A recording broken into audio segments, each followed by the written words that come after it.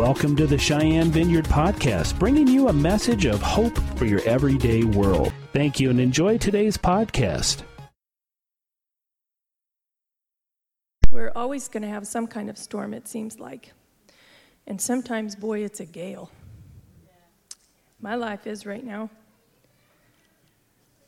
1 Peter chapter 1, verse 13. So brace up your minds, be sober, set your hope wholly and unchangeably on the grace that is coming to you when Jesus Christ the Messiah is revealed. All this junk that we experience here is temporary.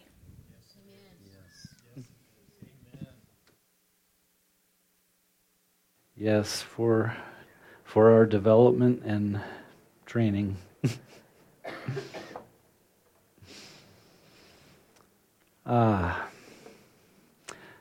So I was going to have Joy start with sharing what she shared before worship about one of the pastors that we met with Thursday night, who's now our regional overseer in the vineyard, was sharing about when the Lord called him into ministry, because he was in the marketplace and doing really well, and the Lord just messed everything up, as he will tend to do when he wants to change things in our lives.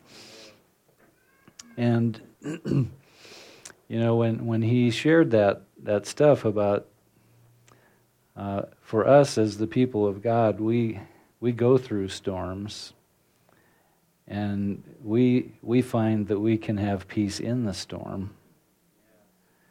And for us, there always is a day after the storm when there's the calm is restored. But for so many people, they live in the storm day in, day out, and that's just, it's all they know. And so as I have been meditating on expanding the kingdom, taking ground in the city, and seeing God's kingdom expand, I was looking at a passage that is somewhat familiar. I hope I can find it here, because I think I'm seeing that. No, that is the right passage. Matthew 11, starting in verse 11, and I added the whole paragraph because it kind of puts it in context. And it's a really problematic passage to translate into English from the Greek, and so I'm going to share with you some insights in this passage. Jesus says, "Truly I say to you, among those born of women, there has arisen no one greater than John the Baptist. Yet the one who is least in the kingdom of heaven is greater than he." And that right there is like, huh? That's where the difficulty begins. But then he goes on, from the days of John the Baptist until now, and I'm not exactly using English Standard Version for verse 12. I'm using the best interpretation from a Greek scholar who I personally know and trust, because I don't speak Greek. From the days of John the Baptist until now, the kingdom of heaven has been forcefully advancing, and forceful men lay hold of it. For all the prophets in the law prophesied until John. And if you are willing to accept it, he is Elijah who is to come. He who has ears to hear, let him hear. And whenever Jesus ends a a little teaching with that phrase. He's saying, make sure you get this. Make sure you get what I'm saying here. So, Father, I just pray that you would give us your burden for seeing your kingdom expand right here in our midst in Cheyenne, as we know that is your desire. And I pray, Lord, that you would begin to rewire our thinking, and that would translate into our living, to see your kingdom come on earth as it is in heaven. So, Lord, give us revelation and understanding of who we are and what our mission is in Jesus' name. So I guess before I get into the interpretation of that, I want to try to put it in context of what I've been talking about in terms of creating a kingdom church or creating an apostolic community. That's another phraseology that I don't want to freak us out or put us off. Because again, I'm going to give you the context for that Greek word apostle, apostolos, because it didn't just apply to the 12. And that it's really interesting that Jesus chose to use that word for the 12 rather than some Old Testament Jewish word like Levites or priests or rabbis or something. But he used that word because of the context that it had in the Roman Empire. That when Rome would desire to establish a Roman colony somewhere in some barbaric land, as they would have described it, they would send out ships, unless it was someplace they could get to overland, but they would send out lots of people. And they would send armies, and they would send some of their religious people, and they would send people who were gifted in making different things that were necessary. And they were all called apostles, not just the head of the army, because they were being sent. They were the sent ones who were being sent to establish a culture in the midst of a different culture. And that was the context of that term that Jesus was using. And it's so appropriate to the 12 because that was going to be their mission for the rest of their lives. It was going to be to establish this kingdom culture, kingdom of heaven culture, in the midst of the Roman culture, or in the midst of the Jewish culture, or in the midst of whatever culture they found themselves in. You know, initially that was basically Jerusalem and the surrounding area, but it went out into the known world in just the first century. So that's the context of this. Okay. A people being sent out to establish a foreign culture in the midst of another culture. And, you know, for us living in America right now, today, this has greater context than it has at any time in our nation's history or in our lives. Because now we can pretty clearly see that we are indeed trying to bring a culture that's very different in the midst of 21st century American culture. Our culture is no longer can no longer, I guess, be confused with very easily a kingdom culture. So we truly are bringing in something that is foreign and different in the midst of what exists in the 21st century. So it's in that context, which is a pretty similar context to when Jesus actually spoke these words, that I want us to understand the meaning primarily of verse 12 here, which says, "From the days of John the Baptist until now, the kingdom of heaven has been forcefully advancing, and forceful men lay hold of it." This really speaks something to us if we want to be a people who are used to take ground, to see the kingdom expand into where it now isn't. Okay? So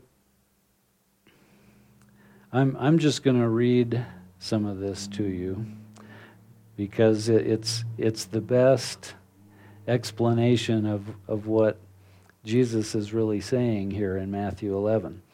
The word translated forcefully advancing is biazo, which means to press violently or to force one's way into. A form of the word is used in Acts chapter 2, verse 2, to describe the sound of the violent wind. This is difficult language to translate. We often associate the kingdom of Jesus with love, peace, and mercy, not aggressiveness or force. Jesus is teaching us that there is an aggressive side to the kingdom of God. Kingdom living involves battles and engagements with the enemy. It marches on forcefully because there is power behind it. While the kingdom of God is about love, peace, and mercy, it is also about aggressiveness and forcefulness. For Christ had to die a violent death in order to bring us peace. Nothing comes without cost in the kingdom of God. Blessings and fruitfulness in the kingdom of God are generally preceded by violent battles.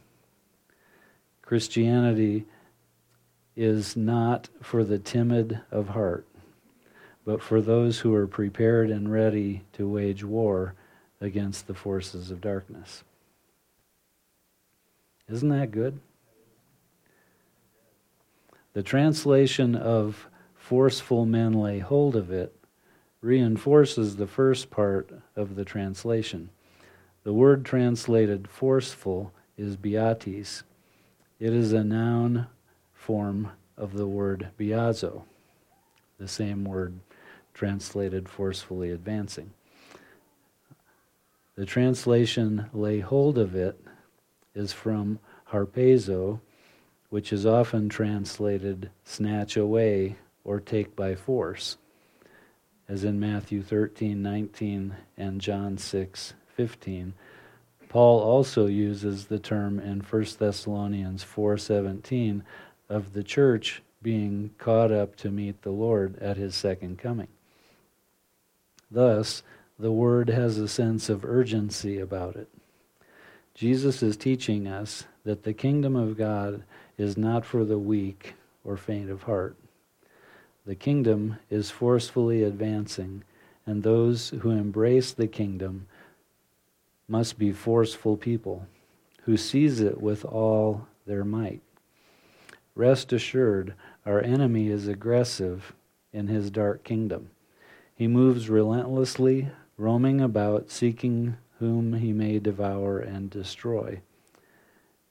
We should be just as aggressive for the kingdom of heaven. So, it's interesting what Jesus says in verse 11 of that passage in Matthew 11. Truly I say to you, among those born of women, there has arisen no one greater than John the Baptist.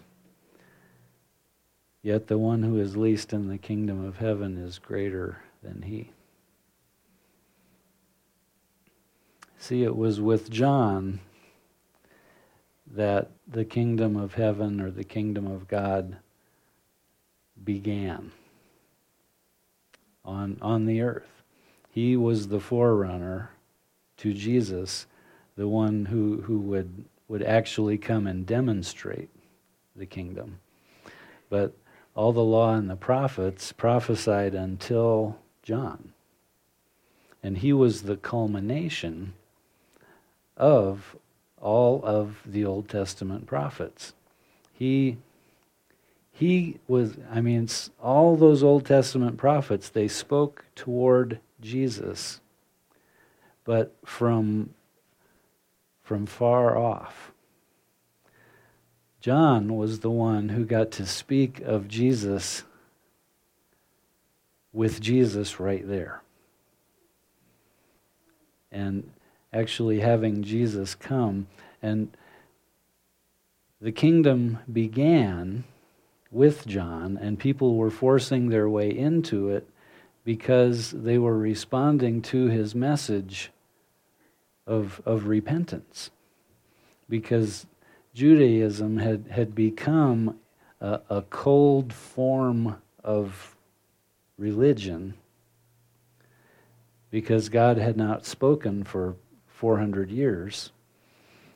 And the teachers had just, they'd gotten so off track. And it was, as Jesus would say, they were making it virtually impossible for people to find God because of all the minutia of rules and regulations that they were just heaping upon people. And John was saying, no, it's not about how many of these little rules and regulations you can keep every day, and it's about the condition of your heart. And so people were coming to him, repenting and being baptized, and they were coming into the kingdom even before Jesus. And that's what Jesus is saying here in verses 11 and 12. But given our understanding of what Jesus is saying in verse 12, from the days of John the Baptist until now, the kingdom of heaven has been forcefully advancing, and forceful men lay hold of it. That verse is as true today as it was the day Jesus spoke those words. From the days of John the Baptist until today, the kingdom of heaven has been forcefully advancing, and forceful men and women lay hold of it. Yeah. Entering into the kingdom of heaven is not a passive choice. Expanding the kingdom of heaven does not happen passively or by accident, something that just happens as we go about our normal daily routine. God in His mercy can sometimes get our attention and actually bring a a sliver glimpse of light of his kingdom around us when we happen to hear him and bring his kingdom to someone who is in front of us. But I think what Jesus is saying in this verse and through the interpretation that I just gave you is that the kingdom of heaven is going to advance when it becomes a really high priority for us. When we become engaged with the advancement of it. In other words, it's the opposite of passivity. If we want to see the kingdom of God advance in Cheyenne, and we do, that's what we want to see happen. We want to see the kingdom of darkness lose ground, and we want to see the kingdom of heaven expand and gain ground, right here among us. Maybe right out there in those apartment buildings and in the neighborhood over here. And that will happen as we become engaged with the kingdom. But then we also have to recognize that Jesus ushered in the kingdom, and expanding it is his work. It's not something that we can do outside of his direction and his empowering. Because if we just go out and try to do it, it's going to be miserable. It's like those John Paul Jackson wrote a book a few years ago, Needless Casualties of War, about those who enter into high-level spiritual warfare without calling and without the necessary covering of God, and become really feed for the kingdom of darkness. So that's not the way. So what is the way? Well, Jesus really gives us the key in John chapter 15. The reality is we will get farther faster by just drawing near to the heart of God and abiding, dwelling, living in his presence than anything else that we could possibly do. And in John 15, verse 5, Jesus lays it out. I'm the vine, you're the branches. Whoever abides in me, and I in him, he it is that bears much fruit. For apart from me, you can do nothing. And we can apply that verse directly to the idea of seeing the kingdom of God advance. Without him, without this abiding, without it coming out of relationship and out of his directing and empowering, we can't do anything. And so there's more there in John chapter 15, and it's from where we get the idea of being in the world but not of the world. That really comes from John chapter 15. It isn't spoken exactly in those words, but you'll see that this is where that comes from. And we'll skip down to verse 19 in John 15, where Jesus says, "If you belonged to the world, it would love you as its own. As it is, you do not belong to the world, but I have chosen you out of the world. That is why the world hates you. Remember the words I spoke to you. No servant is greater than his master. If they persecuted me, they will persecute you also. If they obeyed my teaching, they will obey yours also.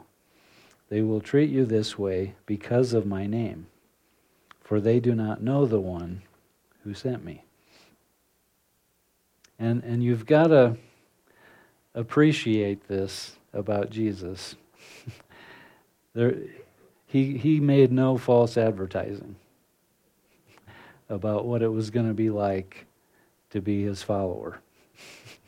Now, granted, the disciples and beyond couldn't really hear a lot of what he was saying, but he was clearly saying it. That if you follow me, you're not going to be popular in the world. In fact, wait till you see what they do to me, because they're actually going to do that to some of you. And we know that continues up to today, where it's happening today, and it happened yesterday. And so, for us, we obviously have a lot more history to look at, and things are more clear to us. But still, we have to live with the right values if we're going to see the kingdom of God expand in Cheyenne. And we all live with certain values, and at certain times those values come into conflict. And it's in those times that we learn what our own overriding values are. For example, if you're having a conversation with someone who you know, and the conversation comes to a place where you have the opportunity to speak some kingdom of heaven truth to this person, and you know that this person probably is not going to agree, and may very well not like what you're about to say. Internally, you're having a conflict of values, because you want to maintain relationship with this person. That's a value. You want to be liked by this person. That is another value. You don't want to be rejected by this person. That's another value. And in fact, what happens next reveals your overriding value. Is your highest value, you want to see the truth of the kingdom spoken, released into this person's life who may not even have another possible way of hearing that truth. Is that going to be your highest value? Or is being afraid to be rejected because you're going to say something that is countercultural and quite possibly unpopular and could possibly end up with you being judged as being intolerant or judgmental or unloving, or fill in the blank. So the thing is, this is where the importance of abiding is played out. When we truly are abiding, in the Lord. We're dwelling in Him. We're living in Him, abiding in Him. That relationship of our heart to His heart, it gains importance over time. And we don't want to do anything that would harm that relationship, because it's become overriding. It's become what it's supposed to be. So that the possibility of being rejected by this other friend or acquaintance becomes much lower because of our abiding. And the desire to please the one in whom we're abiding becomes the more important thing. And that's an important part of, I think, what Jesus is talking about here in the first part of John 5 or John 15. So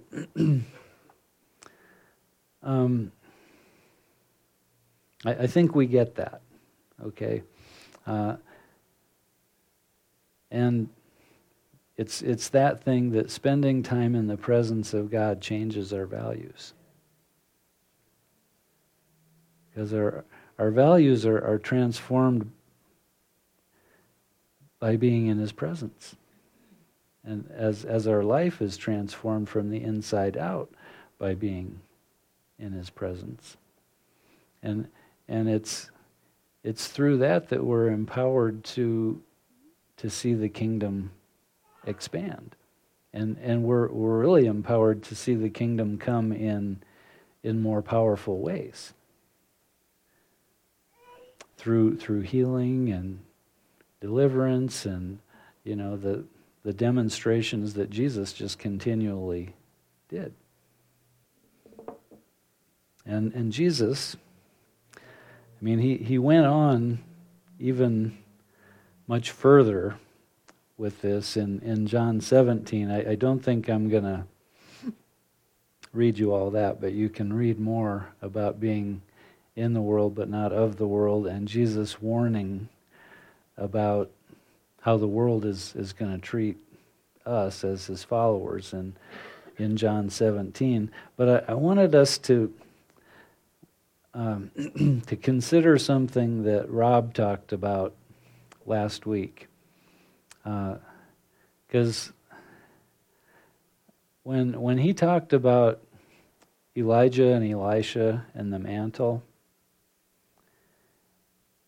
and Jesus' mantle, I had never seen it in that light before, and that was significant to me.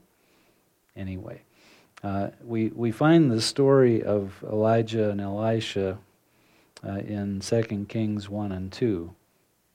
And again, I'm not going to get into the text, but I'll just give you the real quick version that Elijah was going to be taken to heaven. And Elisha had been chosen to be his successor. And Elisha knew that he had to see Elijah ascend into heaven in order for that mantle to fall upon him.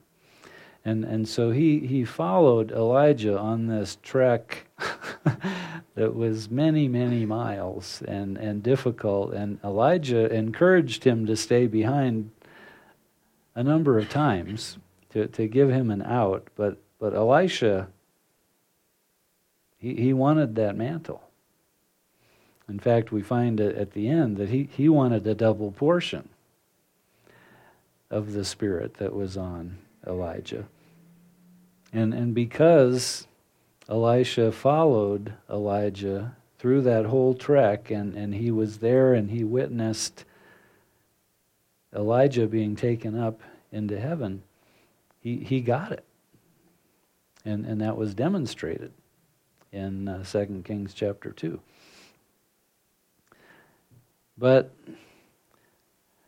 that being prophetic of what would happen between Jesus and the church, I had not seen until Rob mentioned it. And we know that the 12 and many others spent time with Jesus after the resurrection, and the 12 were with him when Jesus was finally taken up to heaven, and that was the end of his post-resurrection ministry days on the earth directly to the disciples. But Jesus told them to go into Jerusalem and wait for the gift of the Holy Spirit that would come. And that was his mantle. And we know on the day of Pentecost, when the day of Pentecost had fully come in Acts chapter 2, that sound like a mighty rushing wind came into that room where the 12 and the 11 and 109 more were assembled, because there was 120. And the fire of the Spirit landed on every one of them. And Rob brought out something else that was really important. And see, Elisha receiving a double portion of Elijah's spirit. Well, Jesus prophesied that we, his followers, would do what he did and even greater things, because he would go back to the Father and send the Holy Spirit. And it was in Acts chapter 2 that we could say that mantle, but it was the Holy Spirit that fell on the church, empowering the 120 to do what Jesus did and greater things. But, Rob asked an important question. If the Holy Spirit fell on 120, why do we only read about the great miracles being done by just a few and not the whole 120? We read in the book of Acts about Paul. We read about Peter and John. We read about Stephen, who was full of the Holy Spirit. And there was Philip and Barnabas. But we don't have anywhere near 120.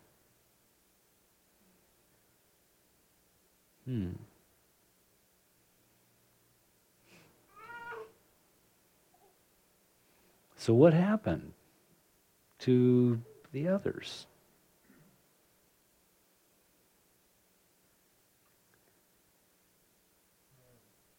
Well, we don't know. We don't know exactly what happened to them. But I go back to Matthew 11:12.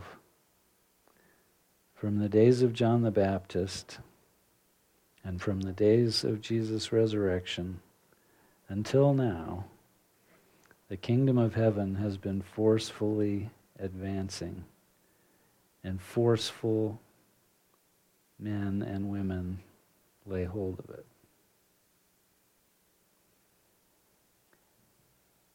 Do you think some of them we're too passive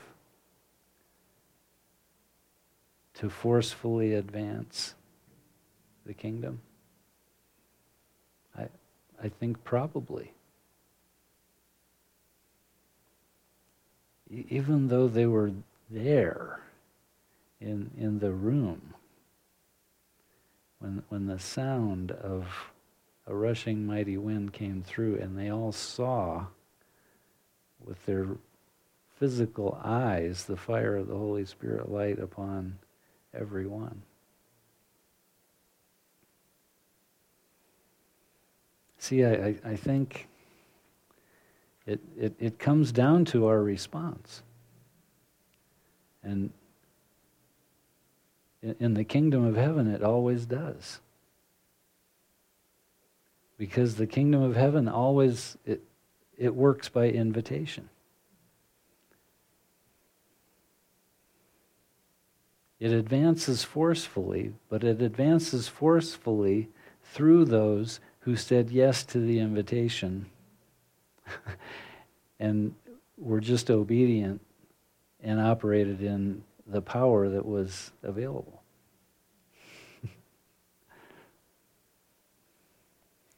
So, the invitation is still open. Yeah. It's open for you, it's open for me. and we can see the kingdom of God advance. And we're kind of being set up in our country for a greater expansion of the kingdom, because there's a delineation between the two kingdoms that's so much more clear now than it has been. And that will actually work to our advantage in trying to advance the kingdom. Because it's really clear these days whether you're in or out. Which kingdom are you in? So,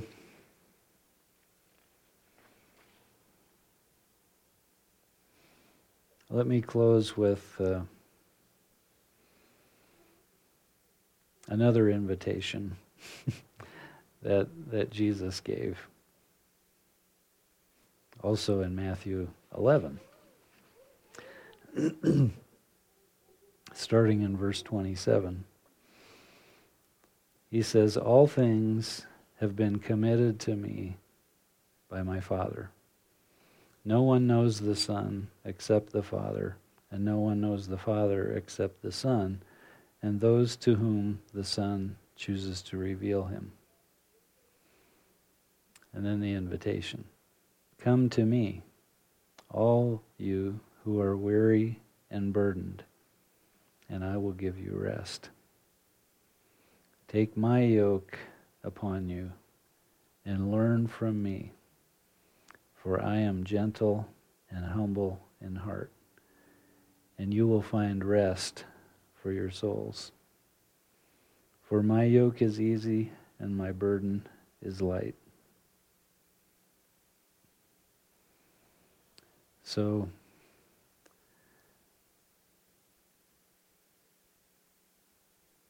that's another picture of abiding. And, I just heard this recently, and I can't even remember where I heard this, but it was about Jesus and being a carpenter. And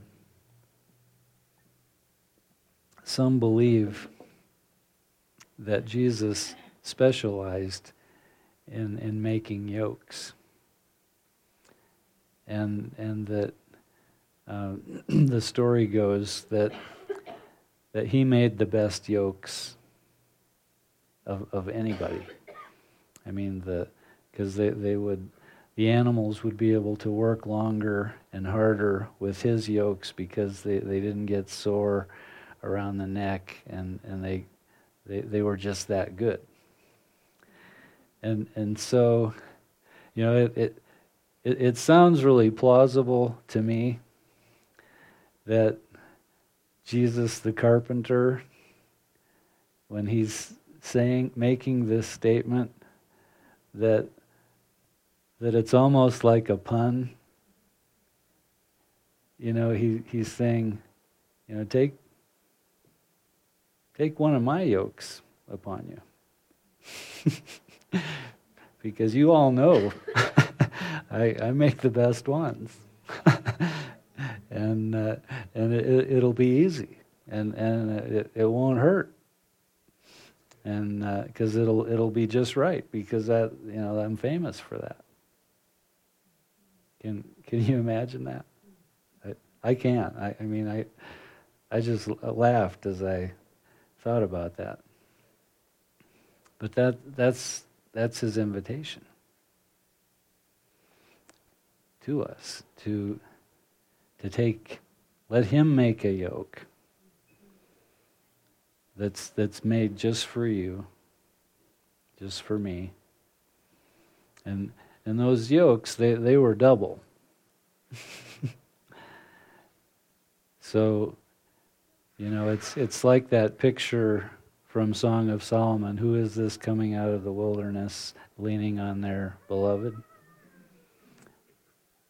And so we're just walking with the Lord, and we have his yoke,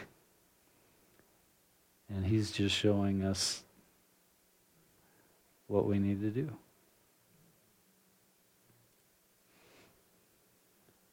So, take my yoke on you and learn from me. For I'm gentle and humble in heart, and you will find rest for your souls. For my yoke is easy, and my burden is light. Jesus, thank you for that invitation. Help us to take you up on it. We desire your yoke. We desire to learn from you, to walk with you, to abide with you. And we agree in prayer right now, let your kingdom come in Cheyenne. Let your will be done in our hearts, our lives, our families, in this city. Lord, use us to expand your kingdom for your glory. Amen.